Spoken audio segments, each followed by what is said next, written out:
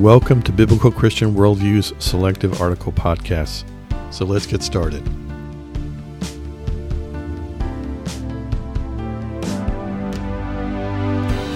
Why do pastors get involved in politics? I wrote an article Robert Jeffress had Trump speak at First Baptist Dallas, written in early January this year. As is often the case, discussions on Medium continue long after a post gets published. Yesterday I received a comment from a reader who used to attend a large church that openly supported former President Trump. The pastor, on a Sunday morning, stated that, quote, true believers will vote for Trump, unquote. This likely created upheaval within the church, to me an unforced error on the part of the pastor.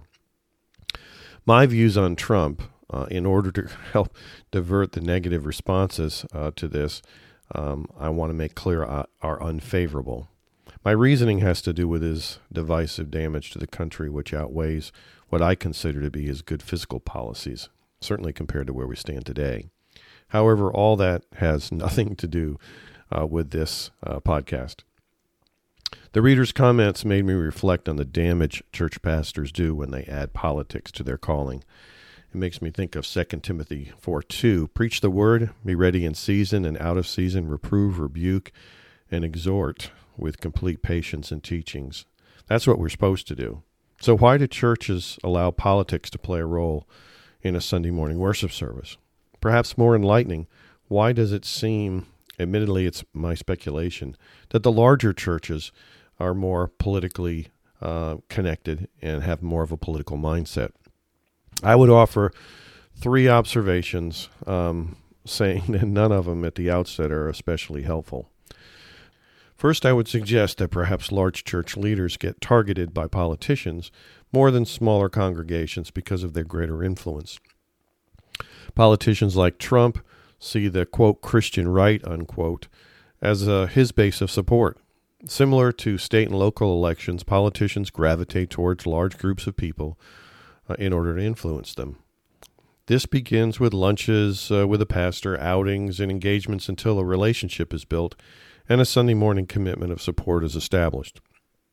I suspect Jeffress took several body blows on behalf of Trump that he should never have been put in a position to absorb.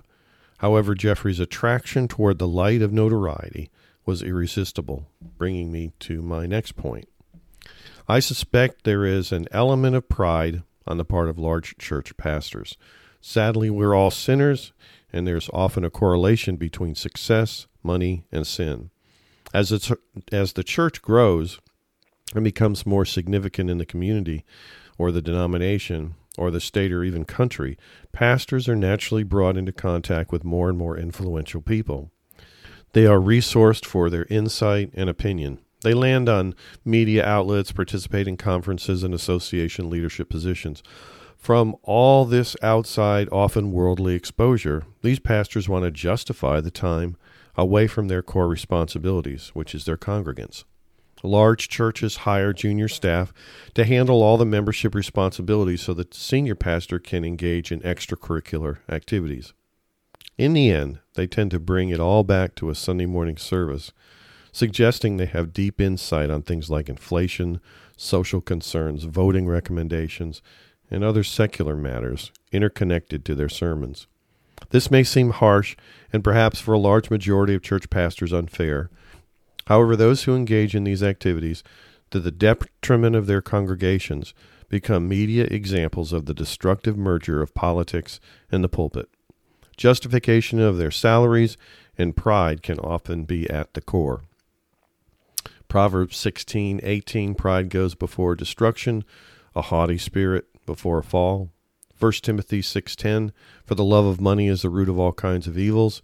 It's through this craving and some have wandered away from the faith and pierced themselves with many pangs. And finally, Matthew 6:24, no one can serve two masters, for either he will hate the one and love the other, or he will be devoted to the one and despise the other. You cannot serve God and money. Finally, if one accepts that larger churches tend to be more seeker-friendly, then their pastors perhaps focus more on social and political issues to keep their easily distracted flock engaged. Larger seeker churches are geared for entertainment with lively music, high energy, and youthful viewpoints. Our culture has a short attention span, and as the secular hopefully transitions into the seeker and then the believer, pastors have to keep them engaged. Preaching through the Psalms, Lamentations, or other hard teachings of James will often not keep seekers coming back. However, social concerns, politics, the moral outrage on current events, peppered with a bit of Scripture, will hopefully bring them back next week. If there's one thing that I hear most from those deconstructing their faith on Medium, it's the failure of the church to serve their needs. The reality is that the church is just a group of sinners coming together to fellowship and learn about Jesus. There's nothing wrong with sermons that have a contemporary application, but when the application in the form of politics or social decay take over the sermon, pastors are out of balance. 2 Timothy 3:16 and 17, all Scripture is breathed out by God and profitable for teaching, for reproof, for correction, and for training in righteousness, that the man of God may be complete, equipped for every good work. Hebrews 4:12, for the word of God is living and active, sharper than any two-edged sword, piercing to the divisions of soul and spirit, of joints and marrow, and discerning the thoughts and intentions of the heart. And finally, Romans 10:17, so faith comes from hearing, and hearing through the word of Christ. That is where Sunday morning sermons need to focus, on preaching the truth of God's Word, perhaps using illustrations from contemporary society, but a heavy dose of politics is not what God intended as worship. God bless you as you serve Him today. Today's podcast article was brought to you by bcworldview.org, providing honest reporting and analysis on the intersection of contemporary issues and theology based on a biblical Christian worldview. May God bless you as you continue to walk through this life with our Savior and Lord.